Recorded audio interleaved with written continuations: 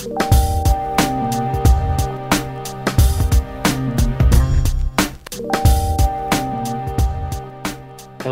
and welcome back to the Big Leads Best of Seven podcast. I am Liam McEwen here today with Kyle Koster, and we are here to break down the 7 best NFL bets for week 7. Lots of S's in that sentence. Really, we're going to get into it.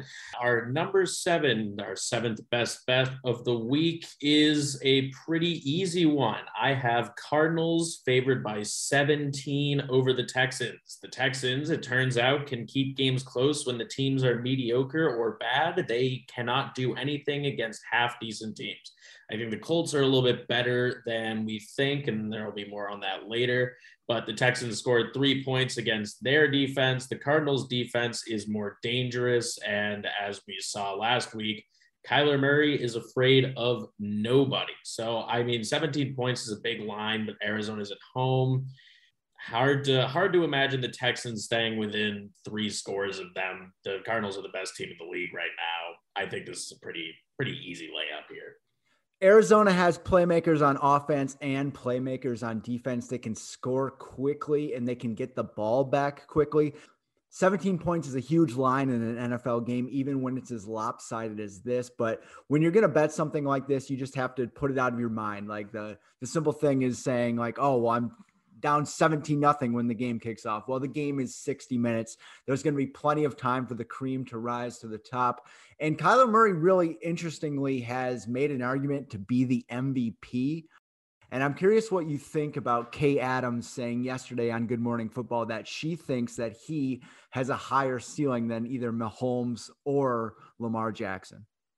Well, listen, I mean, when you look at this guy play and you consider his talent level and the kind of coach he's coached by who lets him, just sort of riff off whatever the play call is, it's hard to see a ceiling in sight. But ultimately, it just comes down to winning. Right now, Kyler Murray has not done a lot of winning. Last year, the Cardinals were a good team. Then they fell off, and then Murray got hurt. So off to a great start here. I think that Kay Adams is making a bold statement, which is always fun and always good. I'm not quite on her level yet, but the fact that we're even having the conversation speaks to how great Kyler's been this year. With something like that, we're not going to know for a long time whether it's right or wrong. Check back in 5 years. I know it just happened. We need to react to it. That's my brain in the 24-hour news cycle rearing its head right there. Let's get a little bit more sample size than 6 games, 6 regular season games, as hot as they've been. But I do like the pick, and I agree with it. Number 6 is going to be Packers giving 9.5 points to the football team based in Washington. Aaron Rodgers really enjoyed what could have been his swan song at Soldier Field. He loved talking smack to the fans. He conjured up a vintage performance. And really, if you look after week 1, this team has looked like a Super Bowl contender. I would argue they've looked as good as the Cardinals, certainly capable of competing with the Cardinals and anybody in the NFL at this point. The Rodgers storyline about the offseason, put it to bed, doesn't matter anymore. He's back to playing MVP caliber football. And you look at a team like the football team, which is redundant to say, and I can't believe they still don't have a new name. We're going to be in the same position 5 years from now saying football team, and it's still going to be ridiculous. But they're 2-4, and they could really be 0-6. Their 2 wins came against the Giants and the Falcons by a combined 5 points. Both those teams stink. I am not trusting them against a quality opponent, and I'm certainly not going to be trusting them in Green Bay. Stat guru Kyle, I love it. The only reason I have questions about this line is that, so far Rodgers has been playing pretty close to an MVP caliber level, but it's different from last year in that he isn't destroying teams yet. When you look at his stat lines, nothing stands out as anything insane. It's pretty standard for Rodgers, which is still better than almost everybody else, but for Rodgers, it's standard. Now, the other side of that is that I think Taylor Heinicke is really bad. I really do not think he is a good quarterback. I don't even know if he could become a Chase Daniel type. So 9.5 Rodgers, it's a comfortable bet. I'm just not sure. I just think the football team is terrible. This is a reflection of the football team more than it is of how many points the Packers can put up in bunches, because they've struggled with that at times this year. But again, for the purpose of what we're talking about here, 9.5 is, I like that. I like that a lot. Well, they just went on the road and won by 10 against the Bears team that has a heartbeat. A lot of people looked at the Bengals game and as an example of kind of the Packers playing down to the competition. The Bengals are 4-2. They're pretty good. And there were some missed kicks. There was some sloppy play. It was on the road. I'm ready to forgive and forget. I think getting back to the friendly confines is going to be just what the doctor ordered for Rodgers. What do we have at number 5? Well, you said it. The Bengals are a good football team, and that's why my 5th favorite bet for the week is Bengals plus 6.5 over the Ravens. Now, it's going to be tough. These AFC North matchups are always absolute rock fights, but the Bengals are actually 9th in rushing yards given up per game this year, which is pretty good. Not great, but pretty good. That's way better than whatever the Chargers put out there last week, which is why the Ravens were able to walk all over them. The Joe Burrow to Jamar Chase connection is for real, and plus 6.5 favorites against a divisional opponent is pretty generous. I wrote in our predictions post that I think that Joe Burrow is going to pull this one out. If that's a little bold for your taste, then at least bet them to cover, because I think this is going to be a really close game. I agree. I don't trust Lamar Jackson week to week, if that makes sense. I trust him long-term to be better more often than he's bad. I do think that he's capable of kind of having the games where you're like, this guy's supposed to be the MVP of the league. I think that Cincinnati has a heartbeat and they have a pulse and they play hard. And I think that Burrow went unnoticed largely in a pretty good rookie year. And I wrote earlier this year that he's the NFL's best kept secret. That secret is starting to get out. Like you said, that connection he has with Jamar Chase, they have some really good skill position players and some weapons for him to utilize. And this team plays hard and they're not afraid of a close game. I don't think there's going to be many times this year that they get blown out. And I don't think that this week is one of them. So I am down for that. I am riding for it. And let's just say if they do pull it off, I think you got to start talking playoffs and kind of a dark horse team. And we're seeing the shape of the AFC. There are some surprising teams with good records, and there are some teams that were expected to walk away with their divisions that are kind of playing a lot closer to the mean than we would have thought. So we could be in a situation down the road where we're looking at a really jam-packed and interesting playoff picture. Yeah, I sort of see Joe Burrow to me so far is kind of the great equalizer. I think, it's early. He's only played, 10 career games to this point. But Joe Burrow strikes me as the type of quarterback who will never play on a bad team. Team's quarterback by Joe Burrow for a full season will be average at best. We still have to see if he's, any better than the Cincinnati version of Andy Dalton, who did something similar, only to kind of blow it in the playoffs pretty regularly. Burrow this is a big statement game for Burrow. He hasn't really faced a lot of elite quarterbacking competition. Like we mentioned earlier, the Bengals came close to beating the Packers, but I wouldn't really say that Joe Burrow went toe to toe with Aaron Rodgers in the regard that we're talking about right now. But I think, this is the game. This is the game that tells us how real the Bengals are. But for my money, the Bengals are better than a 6.5 point underdog. At number 4, I'm going to take the team that notched a huge victory last night in the Titans. They're getting 4.5 points at home against the Chiefs. You got to take it. You have to take this line. I'm sorry. I know that Patrick Mahomes is Patrick Mahomes, and the Chiefs offense is capable of going out there and scoring 45 points. The thing is, I kind of think the Titans offense is as well.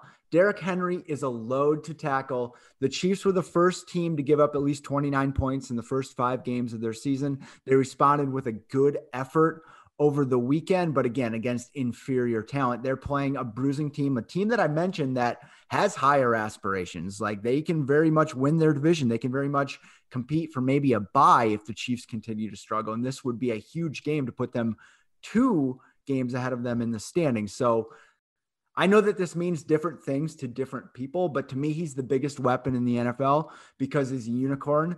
No other team has what he is, just this battering ram.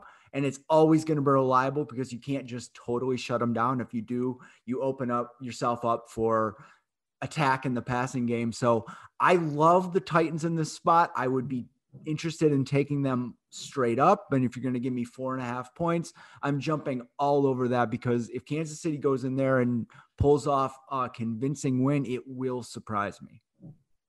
Yeah, I don't know how you could watch this Chiefs defense over the opening 6 weeks of the season and decide that they're going to keep this game out of reach, especially on a 4.5-point line. I mean, Derrick Henry is awesome. We knew that, but the Chiefs defense in the past has been below average but passable. This year, it's really bad. I don't think the Titans have a better chance to beat the Chiefs than they do this week in the bigger picture. Chiefs fixed their problems in the second half of the Washington game last week a little bit. Mahomes stopped doing dumb stuff, but the Chiefs are out of whack. I don't think you can view it any other way. The Chiefs are completely out of sorts right now. The Titans are coming off a very emotional win on Monday Night Football. You know, Derrick Henry apparently doesn't get tired because he is a monster created by some sort of football scientist. I have to assume that's the case because there's no way this guy came about naturally. I mean, it's insane. He's awesome. So 4.5 points. I mean, come on. For number 3, I am going with the Seattle Seahawks, who are 5-point underdogs at home against the Saints. I know Russell Wilson is gone. I know Geno Smith is not Russell Wilson, but they stayed in the game against the Steelers. And yeah, Ben Roethlisberger is not exactly at the height of his prime anymore, but still, that's a 3-point loss, and that's at home. These guys know how to play at home. They know how to leverage the crowd noise. There's a certain level of motivation that comes into play when they're underdogs at home against a team like the Saints, which has not looked, they have not looked particularly dominant this year. You get 2 Jameis Winstons on a week-to-week basis. There's the one who throws 4 touchdowns on like 13 completed passes, and then there's the one who throws 1 touchdown, 1 interception on 20 completed passes. And I'm banking on us getting the latter version there. I can see the Saints winning this game. I cannot see them winning this game by a touchdown. I don't think that is in the cards, especially with the Saints coming off a bye. That means extra rest, but I also don't think Jameis Winston is comfortable enough in this system yet to be able to pick up where he left off without missing a beat. 5-point underdogs, Seahawks at home is easy money. It has been for a long time now, and it will be again this week. Extra rest can mean extra rust. As a wise football coach once said, and if they didn't say it, they should start saying it. You can take that, put that out in the Creative Commons. I kind of like that. I agree. I think on Monday night with the season on the line, Geno Smith is not bad. I mean, he competed last week. He competed when he took over for Wilson, injured Wilson 2 weeks ago. Even if it's the wrong side, it's the right play on Monday night. It's a lot of points. You can trust that the Seahawks will try to make this a shorter game. I'm not expecting them to be throwing the ball deep and going for a lot of quick strikes. I think they can try to make this. I think they'll try to make this a slugfest, kind of like in the 17-14 vein. And if my math is correct, that gets you home quite comfortably with the win. Going out to the West Coast, playing a primetime game, it's one of those things that people don't realize that it's still a thing. It's still hard. We make all these advances in sports, but anytime your team on the East Coast gets sent out to the West Coast to play at an interesting time, or a West Coast team comes for the 1 o'clock game, there is something to be said about things can kind of spiral out of control. Largely, they are not at their sharpest. I think in order to trust a Saints cover, you would need them to be at their absolute sharpest in Seattle against that hostile crowd. The uncertainty whether you're going to get a bunch of Taysom Hill reps, all of that combines for me to think that, yes, I think that this is a 4-quarter game and you're going to want those points in a close game as opposed to not having them. The number 2 pick on the board for us is the Broncos getting 4 points against the Browns. Let's get nuts with this one. Yes, it is in Cleveland, but Baker Mayfield's arm was in a sling the last time we saw him, not his throwing arm. We know that he had shoulder issues to begin with. This game is in like 50 hours. I don't think he's playing, man. Nothing official has come out on that. And maybe by the time you're listening to this, they have announced that he is going to give it a go. Even if that's true, I don't think he's going to be particularly effective. The Browns are 3-3 with Baker Mayfield. There has been a lot of infighting. Stephen A. Smith is getting involved now. It's as if he's got OBJ's camp trying to get Beckham Jr. out of town, which is really interesting. There is some friction. I love Baker Mayfield. It's a bummer to see that a season with such expectations has kind of devolved into the downside of that is when you do have the attention of the public and things start to go wrong, the questions and the drama and the first take segments spawn out of that. In terms of the Broncos, look, Vic Fangio loves a 10-7 game. He loves to slop it up, a 17-14 game. Like I mentioned in the last game we looked at, he'll want to run the football. He'll want to melt the clock. Thursday night games are notoriously ugly and point averse in the early going. So with all those factors at play, we take the free points. We take Baker Mayfield potentially being out of the game. It's gross. Bring on the slop. We'll take our money in the end any way we can get it. There could not be a worse week for the Browns to have to play a Thursday night game than this week. They are perhaps the most injured team in the NFL right now. Their top 2 running backs are out. Their top 2 tackles are out. We talked a lot about Mayfield's injury just now. They lost their star rookie to a high ankle sprain. I mean, these guys are limping around out there. I would have trouble betting my money on the Browns being able to cover if they were underdogs, and they are favorites. I mean, no matter which way you slice it, the Broncos at +4 is free money, basically, because the Broncos are not a bad team. I think it's certainly worth questioning whether or not they're a good team, but Teddy Bridgewater has found some sort of new life in his ability to throw more than 10 yards down the field in this offense. And Vic Fangio's defense is always going to be fine at worst, although last week certainly pulled that into question. But the Browns don't have the kind of deep threats that the Raiders do. They can't stretch the field vertically. With where the Browns are right now, with the injuries piling up, with everything going on, it's impossible, even at home, to have confidence in the Browns being able to beat the Broncos by more than 4 points. That is the easiest money you'll find on the sheet this week, except our number 1 pick of the week. It's going to be the Colts as 3.5 point underdogs over the Niners. Now, the Colts, we all kind of made fun of them earlier in the year because Carson Wentz looked like the same guy. But while Carson Wentz still has these bizarre, weirdo fumble turnover things going on, he has only thrown 1 interception, 1, as a member of the Colts through 6 weeks of football. That doesn't mean he is fixed. That doesn't mean he's back to the Carson Wentz of 2015, but turnovers are always what killed Carson Wentz teams. And then you take into the fact that they're underdogs against a team who we don't have any idea who's starting at quarterback this week. Both Jimmy Garoppolo and Trey Lance are hurt.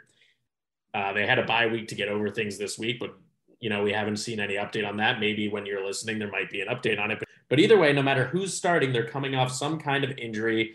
It's a home game, and Kyle Shanahan does love to cook up a good run game when he's at home and when his quarterbacks are hobbled. He's had to do that a lot over the last couple of years.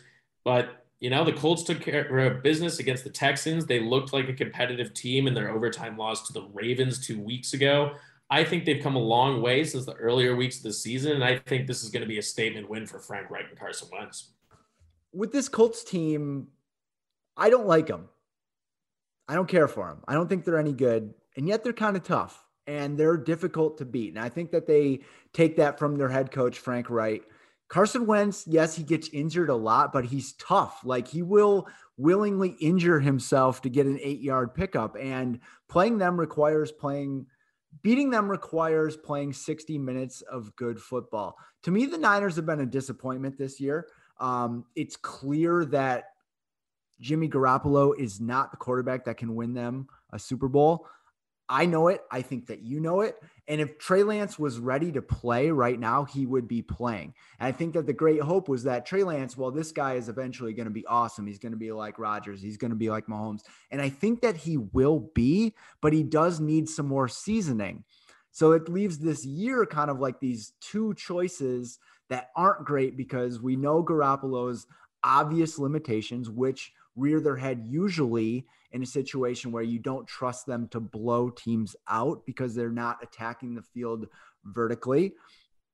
Or you get Lance in there whose ceiling is incredibly high, but is also prone to mistake. And, it's tough for a young player, even someone with that much talent, to put together a full game without making a major mistake. So you combine all those factors, and the Colts are undervalued here. I agree. This should probably be in the 1.5-1 range, maybe even a pick 'em.